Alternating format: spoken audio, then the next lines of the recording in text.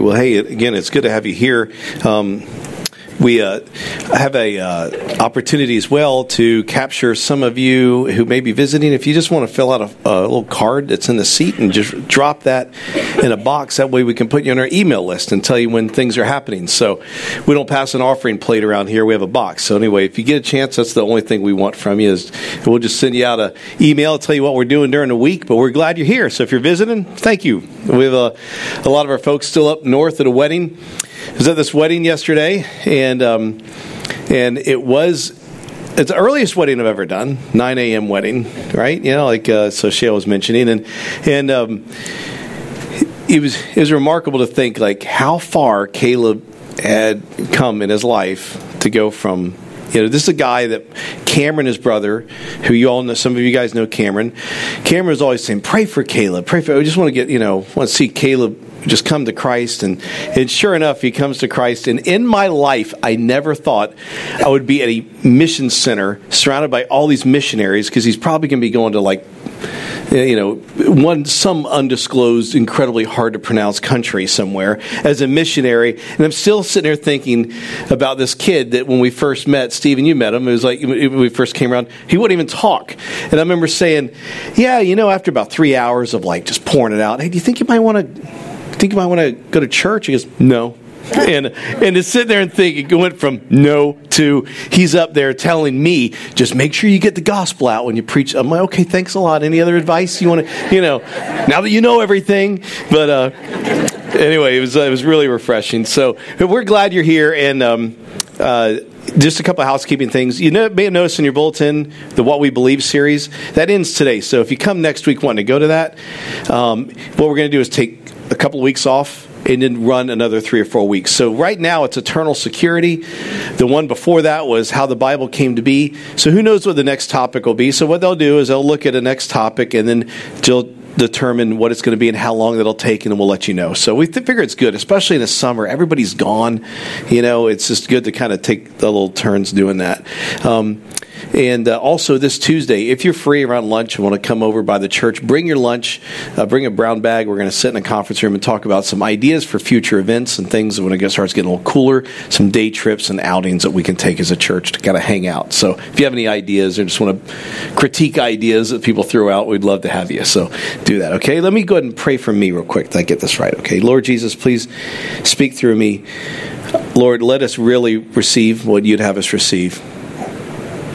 Let us walk out of here with your truth in our hearts. In Jesus' name, amen. So if you're brand new here, you wonder what we do. We preach through books of the Bible. So we've been in the book of 1 Samuel for a while, months now, and we've been in a particular season of this book where David is being pursued by King Saul. And what we also do is we go verse by verse by verse. And so we'll stop, we'll hunker down a little bit, we'll talk about what it means. Our biggest goal is for you to walk out of here with a grasp of that's what was in there. The greatest compliment you could ever pay anybody who really gets up and preaches is this. You made that crystal clear. I never knew that was in there. And that's an indicator that this is working, because it's not just the study of like, okay, what does this word mean? You can only go so far with the Greek meaning of this or that. You really have to dwell on the fact that the Holy Spirit's going to give you the right words to say. So, cast of characters we're dealing with today, David. So David is on the run. He is being pursued by King Saul. King Saul has a son named Jonathan. Jonathan and David are excellent friends. They're amazing friends. They've been brought together, and you're going to see that unfold in a little bit. So as we left it last week, all David did, and by the way, this has been going on now 10 years. This is a decade of a man on the run. Last week we saw where David went to a monastery. All he did was ask for bread, and do you have any kind of a sword?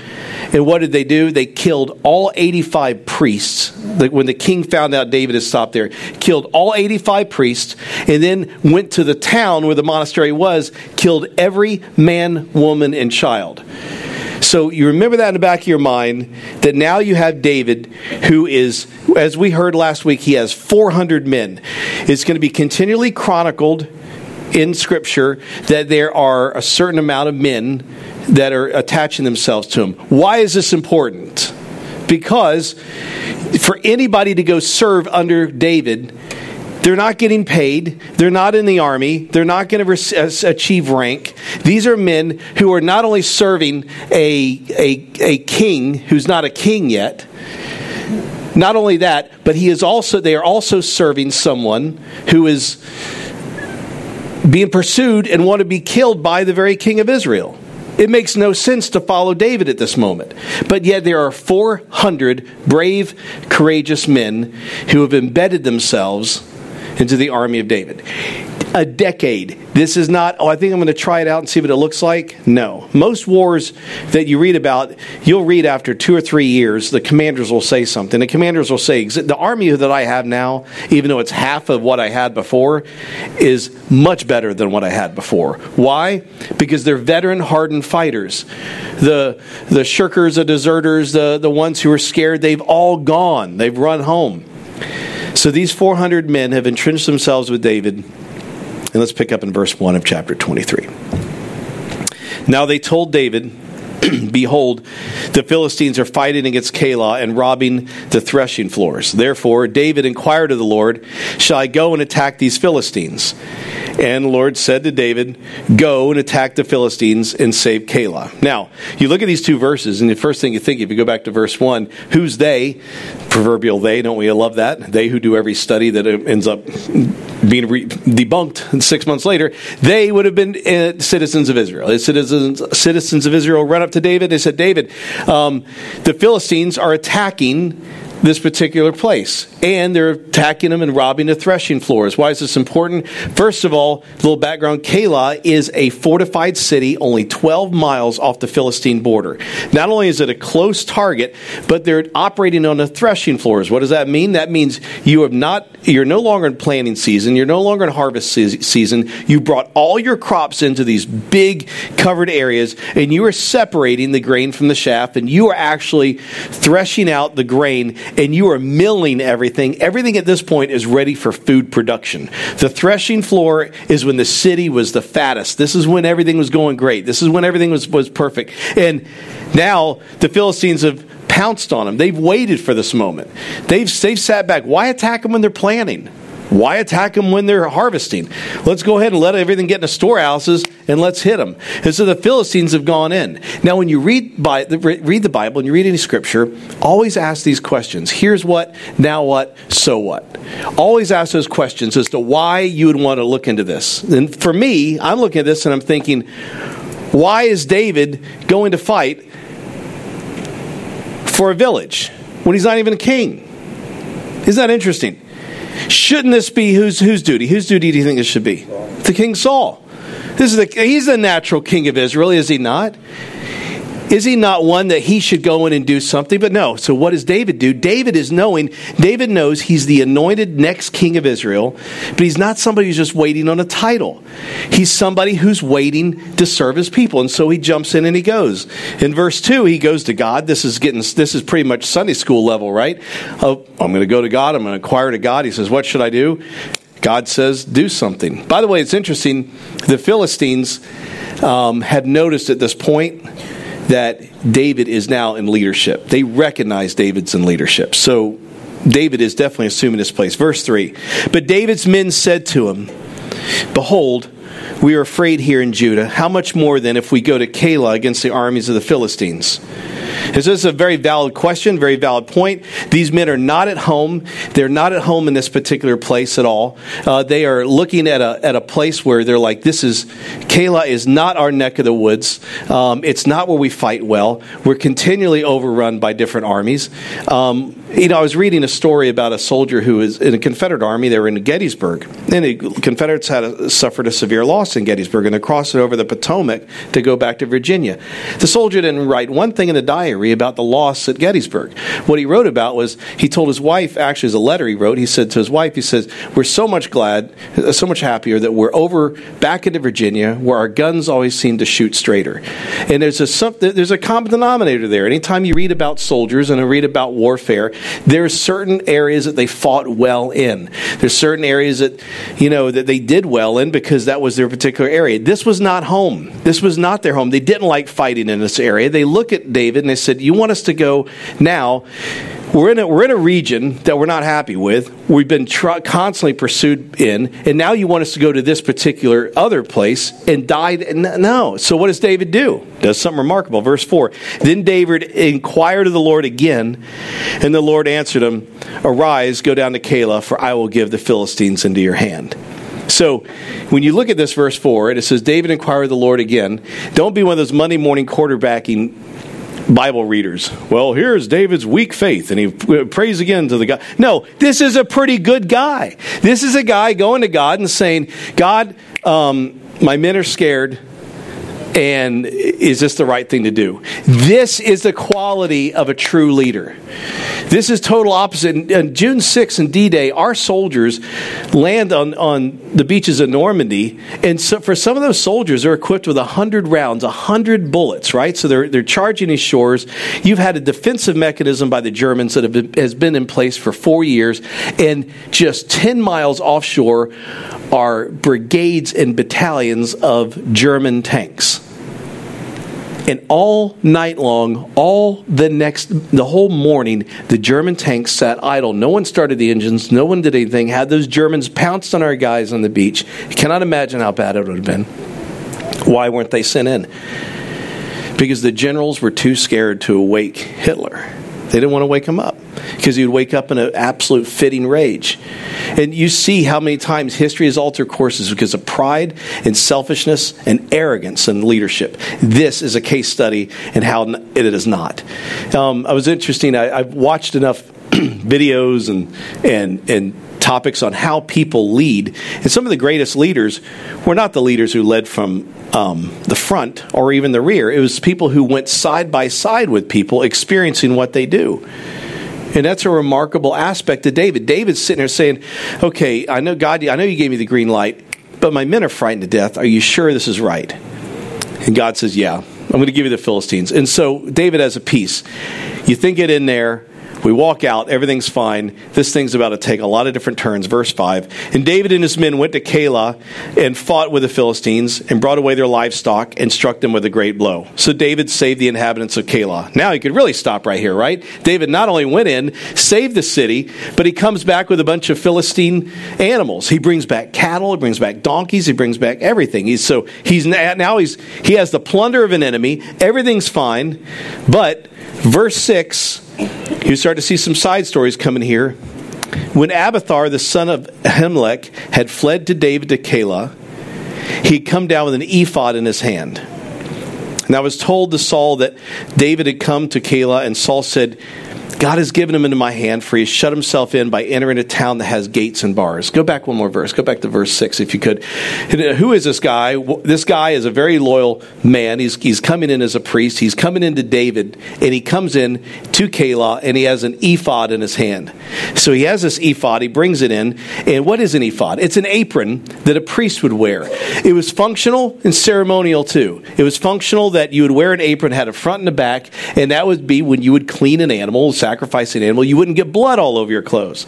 But as time went on, the ephod became really, it had a lot of substance. It not only had substance in its functionality, but it began to be formal, like they dressed it up, and it was kind of heavy, and there were stones and kind of jewels on there, and there were these two particular stones called a Thurim and an Urim, I think. Those are the names of them, and it's only mentioned in Numbers 24. And these stones, sounds weird, but this is what they did.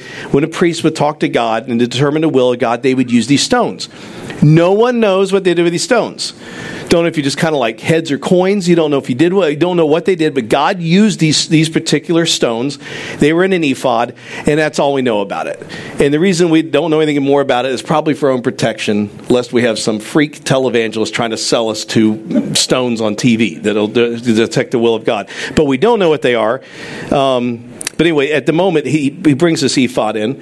Go to verse 7, back to verse 7. And you see, now it's told to Saul that David had come to Keilah. So Saul is saying, you have put David in a cage.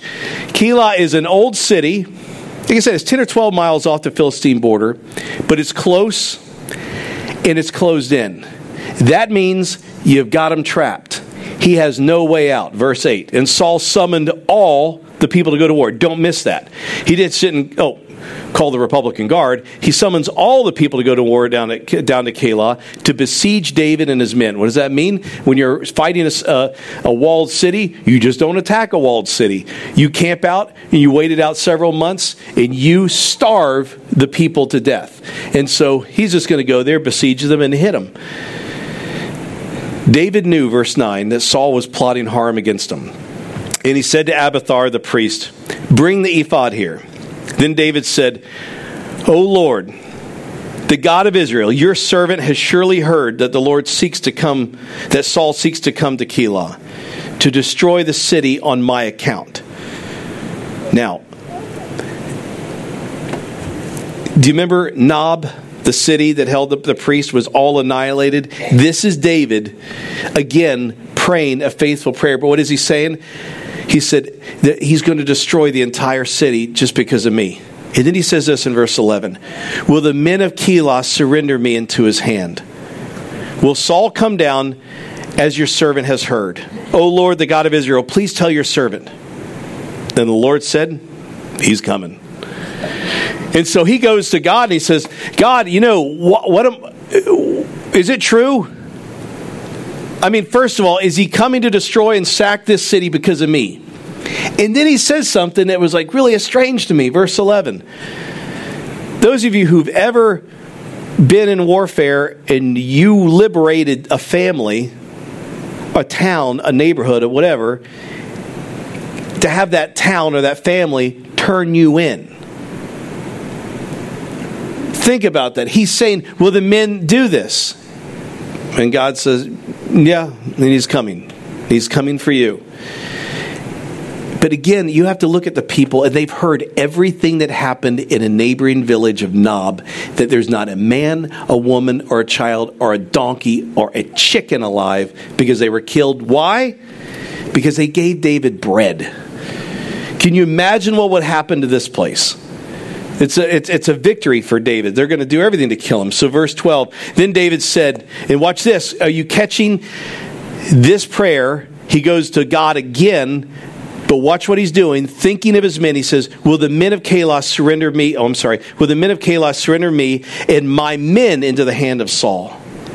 And the Lord said, they're going to surrender you. So David goes back and he prays, all right, God, I know you said they're going to surrender me, but what about my men?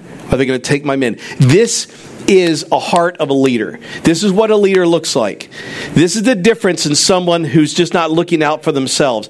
How many times have we looked at, from Muammar Gaddafi to Saddam Hussein, look what happened, all the pomp and circumstance. You saw them standing on their balconies with all the military parades and all the jet flyovers, the most powerful men. These guys died. What Saddam Hussein, they threw him off a stairwell to hang him, right? Muammar Gaddafi, the ones who ruled over the Pearl of Africa and Libya, was being chased in leftover women's clothing and gunned down by his own men in a 20-year-old vehicle. They had no love and respect for these guys.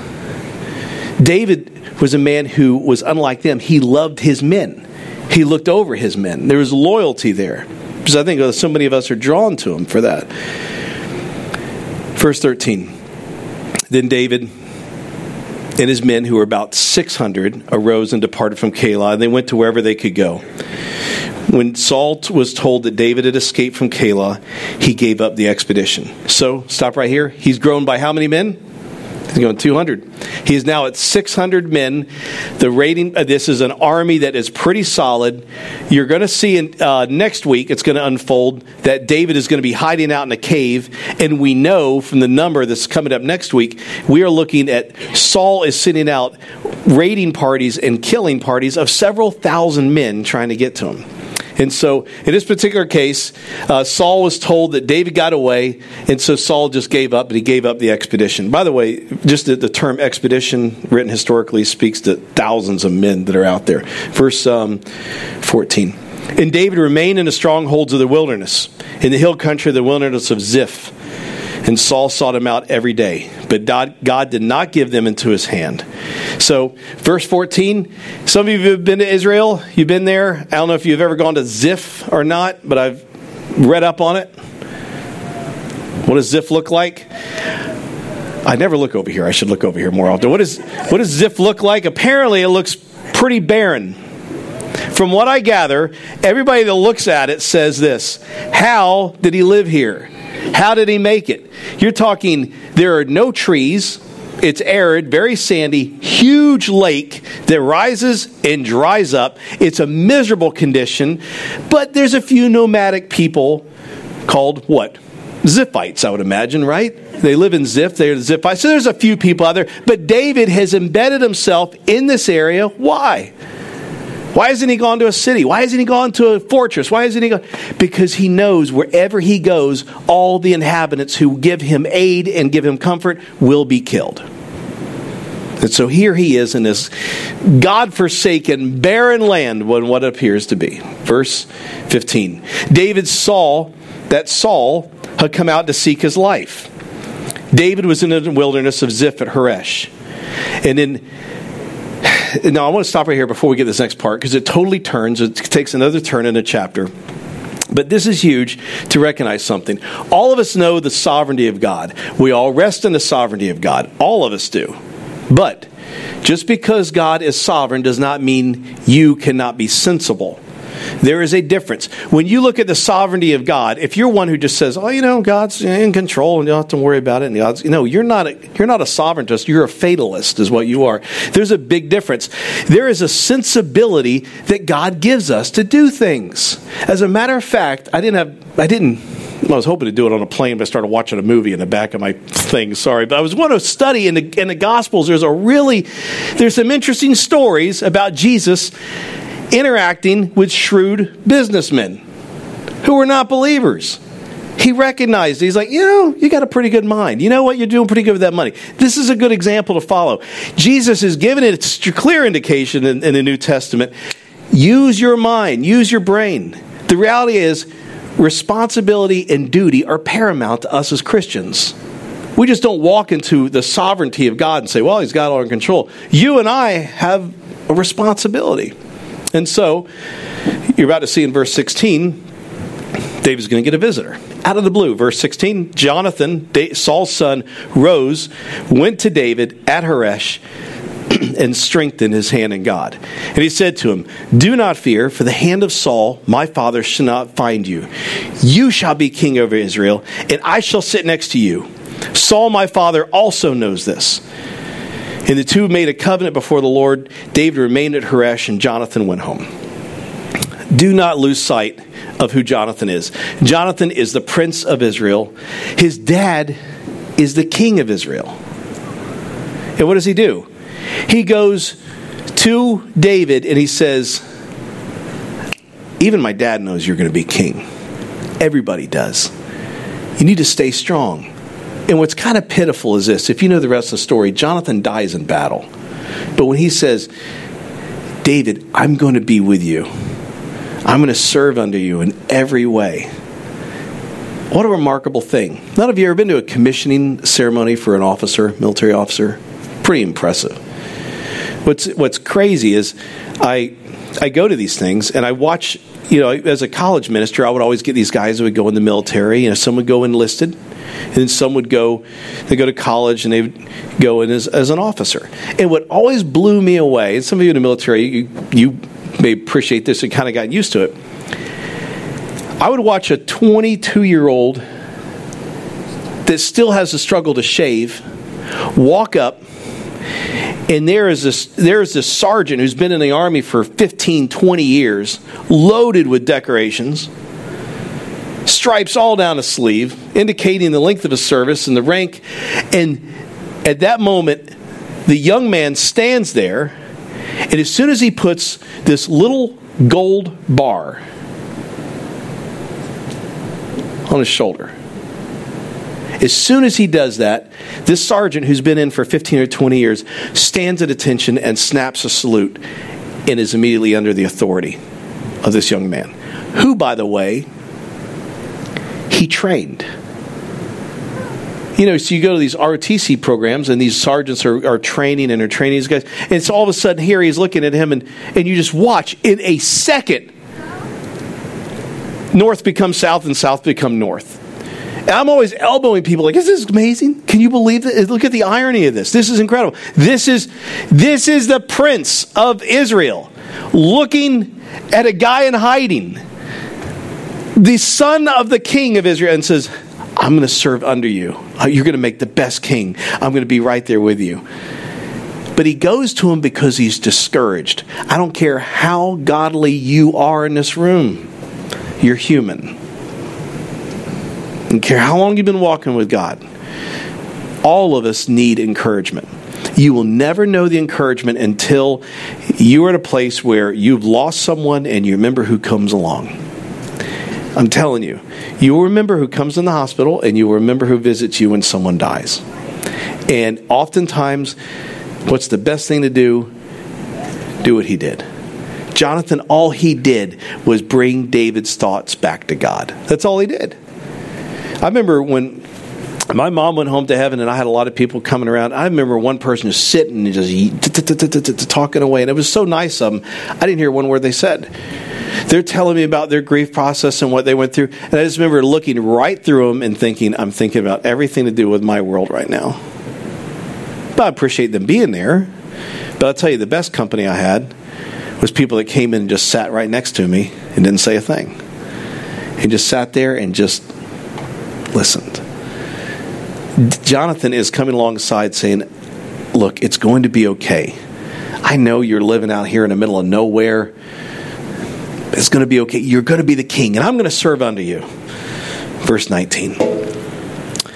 Remember the Ziph, right? The people who lived in Ziph? Well, they showed up.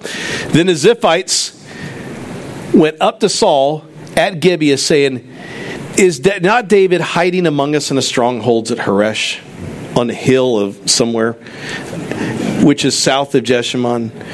So they go up and they tell the king, these are nomads. These guys are like, they're like, look, get this guy out of here.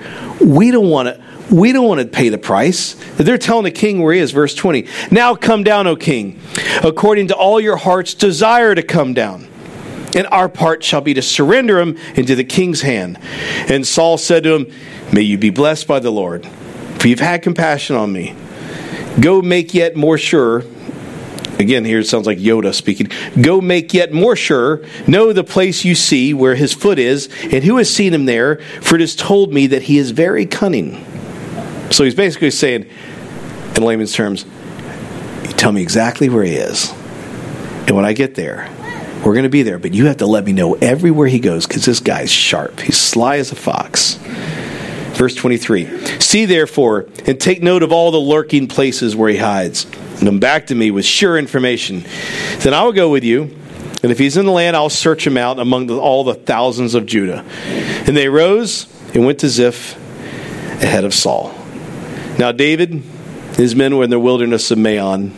And bear with me in a couple of verses. It gets a little. Now David and his men were in the wilderness of Maon and Arabah, south of Jeshimon, and Saul and his men went to seek him. And David was told. And so what did David do? So he went down to the rock and lived in the wilderness of Maon. And when Saul heard that, he pursued after David in the wilderness of Maon.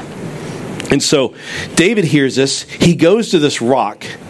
And I imagine, I can't imagine the size of this rock. Obviously it must be huge. It must be big. I don't know where the other 600 men have entrenched. But I do know this. In this area are massive caves. Caves so big that they hide entire air wings of the Israeli Air Force in them today still. They're huge. So that is why Saul is saying, I appreciate you telling me where he is, but unless I know exactly where he is, I'll never find him. There's all kind of places to hide. They're still discovering caves in these particular areas. And so he goes and he hides by this rock. Verse 26.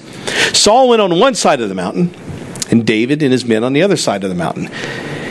And David was hurrying up to get away from Saul. And as Saul and his men were closing in on David and his men to capture him, a messenger arrives to Saul saying, hurry and come, for the Philistines have made a raid against the land. So Saul returned from pursuing after David and went against the Philistines. Therefore that place was called the Rock of Escape. And David went up there and lived in the strongholds of En-Gedi. And the chapter ends.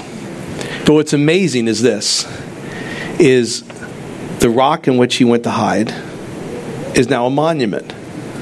That place is where people behold and say, this is the rock of escape. This is where, just when Saul was coming up on David, and David was hiding in this, he gets an order, and the message says, come immediately. We've been attacked. We've got to go. And it tells me something. It tells me that in the midst of everything that's going on in our world, and we look and think that there's no way out, God is doing things we cannot see. I was talking to somebody, and we're talking about life and how quick it is, and when you get a doctor's report, and someone said something I'll never forget. It said, we never know what's ticking inside of us. We don't know something's going on. But we also never know what God is doing around us. We don't. So I was at this wedding yesterday, and Caleb had married into. I didn't mention this about the Brethren Church, did I? That was a 9:00 service. Okay. I can never remember what I cross over. The reason why I never tell jokes, because I'm afraid I'm going to tell the same one over and over again. So, he married a girl who's in the Brethren Church. I never know much about the Brethren Church. The women wear lace head covering, very conservative. And I don't know what, can I be me? I'm about to do a wedding. I do really personal weddings. Like, this is how they met. I'm afraid. And people are telling me, Jake, they're relaxed, they're normal, they're nice people, they're great people. And sure enough, they have humor like we do. They laugh like we do. They're amazing people. They just have 10 more kids than the average family, but they're just amazing people. And I just, as I'm around them, I'm watching this faith. And these people seem more connected to heaven than they did here in every way. Well, they also grew up in New Guinea. Papua, they call it. There's Papua New Guinea, and there's Papua next door, and they grew up there, and it's their first language. I'm talking white bread-looking Pennsylvania people, right, who speak perfect Indonesian, and that's their first native tongue. Blonde hair, blue-eyed, speaking this language, and it blows you away. They all grew up together. Well, I was talking to this one young man, and we were talking, and we were all at breakfast, and he mentioned something. He brushed by something real quick in conversation, and what he said was really, it hit me. He said, "Yeah, my family." So, tell me about your family. And he says, "Well, my sister, she's not alive anymore." And he caught himself. He goes, "It's really strange to say it, that she's not alive anymore." And then he kept moving. He said, "But she's obviously great." And he kept talking, and it just hit me. It's just like, it was just in my mind. And the next day, after the wedding, I pull he and his wife aside, real young couple. They look like they're 15 or something, but they weren't. They were 20s. I pull them aside, and I'm like, "Man, you said something that broke my heart about your sister." He said, "Yeah, she died she was in a car accident." He said, my wife and I had gone back overseas. My dad had gone overseas, and so we were different places. And he said it was really hard. I just got a phone call. Quick, you got to get on a moped and get back, and you got to make a phone call. And I got to make the phone call, and my mom told me that my sister just suddenly died in Arkansas in a random car crash. And everybody has said this girl was just amazing. And I'm sitting there thinking to myself, in my mind, I'm like, this is just not...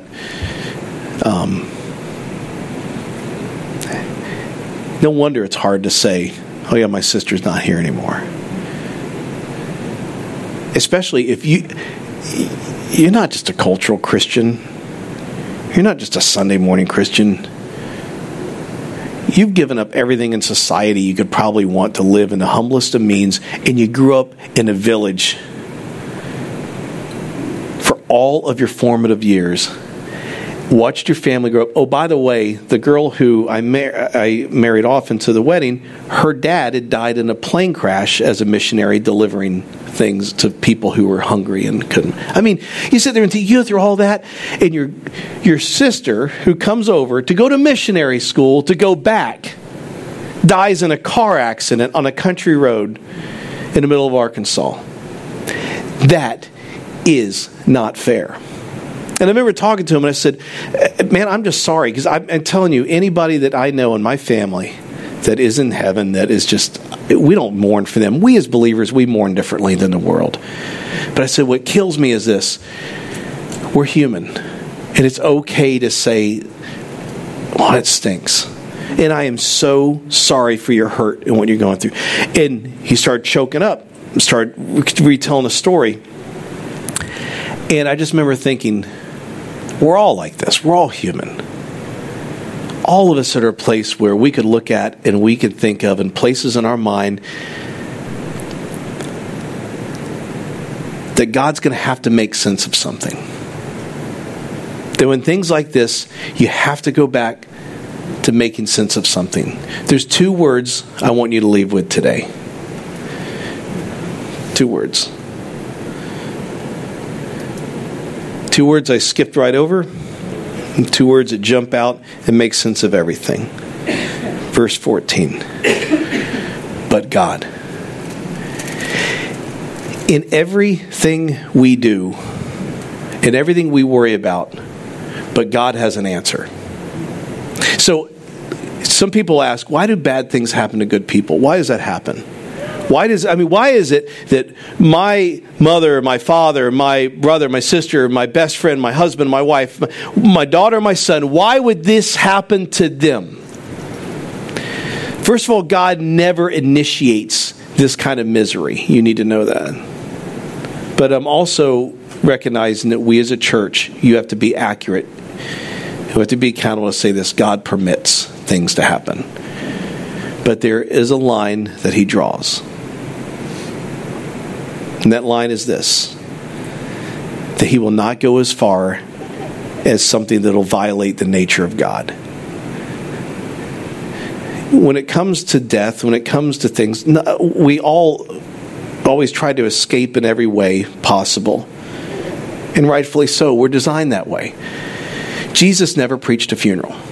Ever. First funeral I ever preached, I looked up, how did Jesus do it? He broke them up. He didn't like it. He viewed death as an enemy.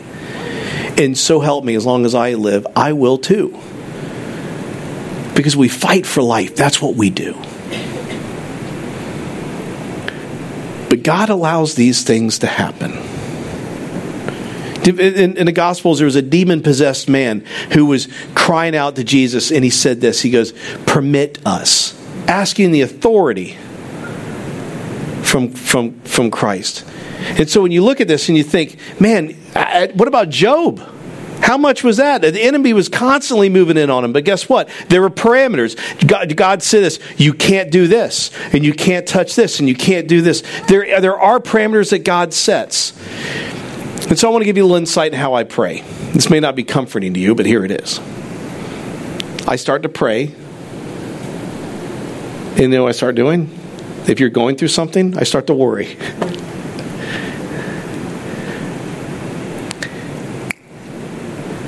But God, you know what to do. When I start looking around and thinking, oh God, I don't know what's going to happen with the direction of this or the health of this person. What are you going to do here? And my mind starts to journey into a foggy mess of worry. The best prayer can be, but God, you know what to do. I was at a hospital where man had a heart attack at a softball game, and we all took off. And we got there, and I was a new minister, and I remember there was somebody looked over at this other minister, and they said, "Would you pray?" And it was a prayer that I just wanted to interrupt.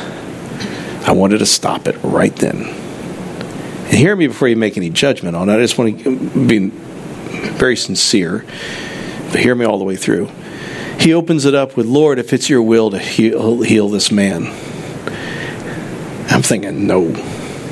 Steve, you go in the hospital and you're rushed out of here, and I'm not riding in my car following ambulance going, Steve, God, if you just, if it's in your Lord's will to keep Steve. No, I am going to be begging for your life to be saved. I am going to wear myself out in exhaustion to the point God says, I heard you. And then in the midst of it, when you have doubt and there's disbelief and you wonder and you're worried, the greatest release you could ever have is this. But God. you know everything. You've done your duty.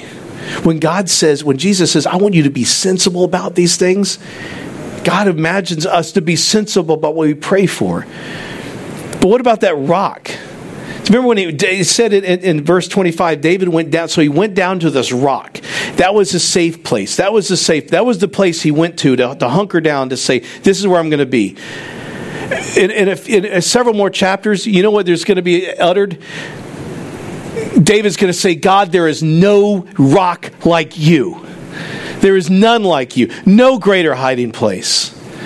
Psalm 71 verse 3 reads, be to me a rock of refuge, to which I may continually come.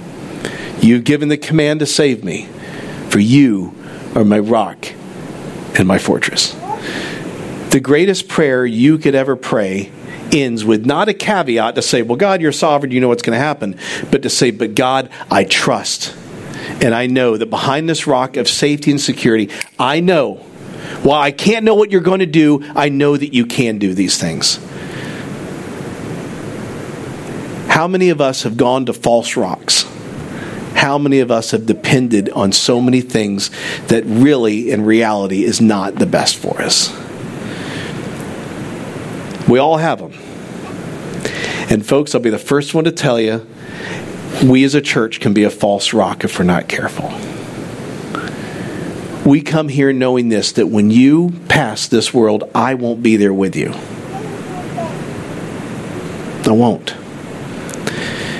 Creekside won't. More than likely your spouse will not. You'll be alone. I remember it was in Romania, the minister was giving an illustration of a train and being on a train and just pulling up, and all in the midst of a train of everybody celebrating, everybody being happy, everybody being together. The train in the middle of the night stops. And in the midst of this big party on this train, the conductor simply comes and grabs you by the hand and says, come here. And walks you off that train and stands you in the field all alone, and the train pulls away. And the Romanian minister is explaining, this will be death. And all of the rocks, all of the people that you've held on to that were your fortresses are no longer there. Don't let that be the first time you've encountered the rock of refuge. Don't let it be the first time that you've come up to a place that's a fortress, that you'll want to run into it. You and I have that ability every waking day to find in Him there is no other rock like Him. Wow. Would you pray with me? Jesus, thank you for your word. Thank you, Father, for the fact that in the midst of everything, in the midst of looking back and seeing David surrounded by what he was surrounded by, but God, you had a plan. When it looks like he was going to be captured hiding behind a rock, but God, you sent a messenger. When it looked like he was discouraged and had no one to turn to, but God, you sent Jonathan. And God, as we as a church, when we look at a direction, God, and we look excitedly to how to grow together as a family. And Lord, sometimes I get worried to think that we're going to fail in different ways of meeting people's needs and being there for them. But God, you send more people to help us. But God, you have a plan for each one of us. And for that, we're so grateful. And if there be anybody in this room who's never given you a shot, they would simply say, but God, why not? And Lord, if there be anybody in that position who's never received you as their Lord and their Savior, know what it means to be forgiven of their sins, they would look at the best minister that they know, the person that brought them, the person that invited them, or simply come up to one of us and receive the greatest news of their life. And Father, for the believers in here, then there are many. God, would you give us comfort to know we weren't meant to be the Messiah on this earth. We're not meant to be the one who answers our prayers when we pray. We weren't meant to be a facade and look like a force of strength when we go to you. Lord, as much as we need you as the rock, you enjoy being the fortress. If when we don't know what to do, what to pray, or what to say, but God, you do. for that we are grateful. In Jesus' name we pray. Amen.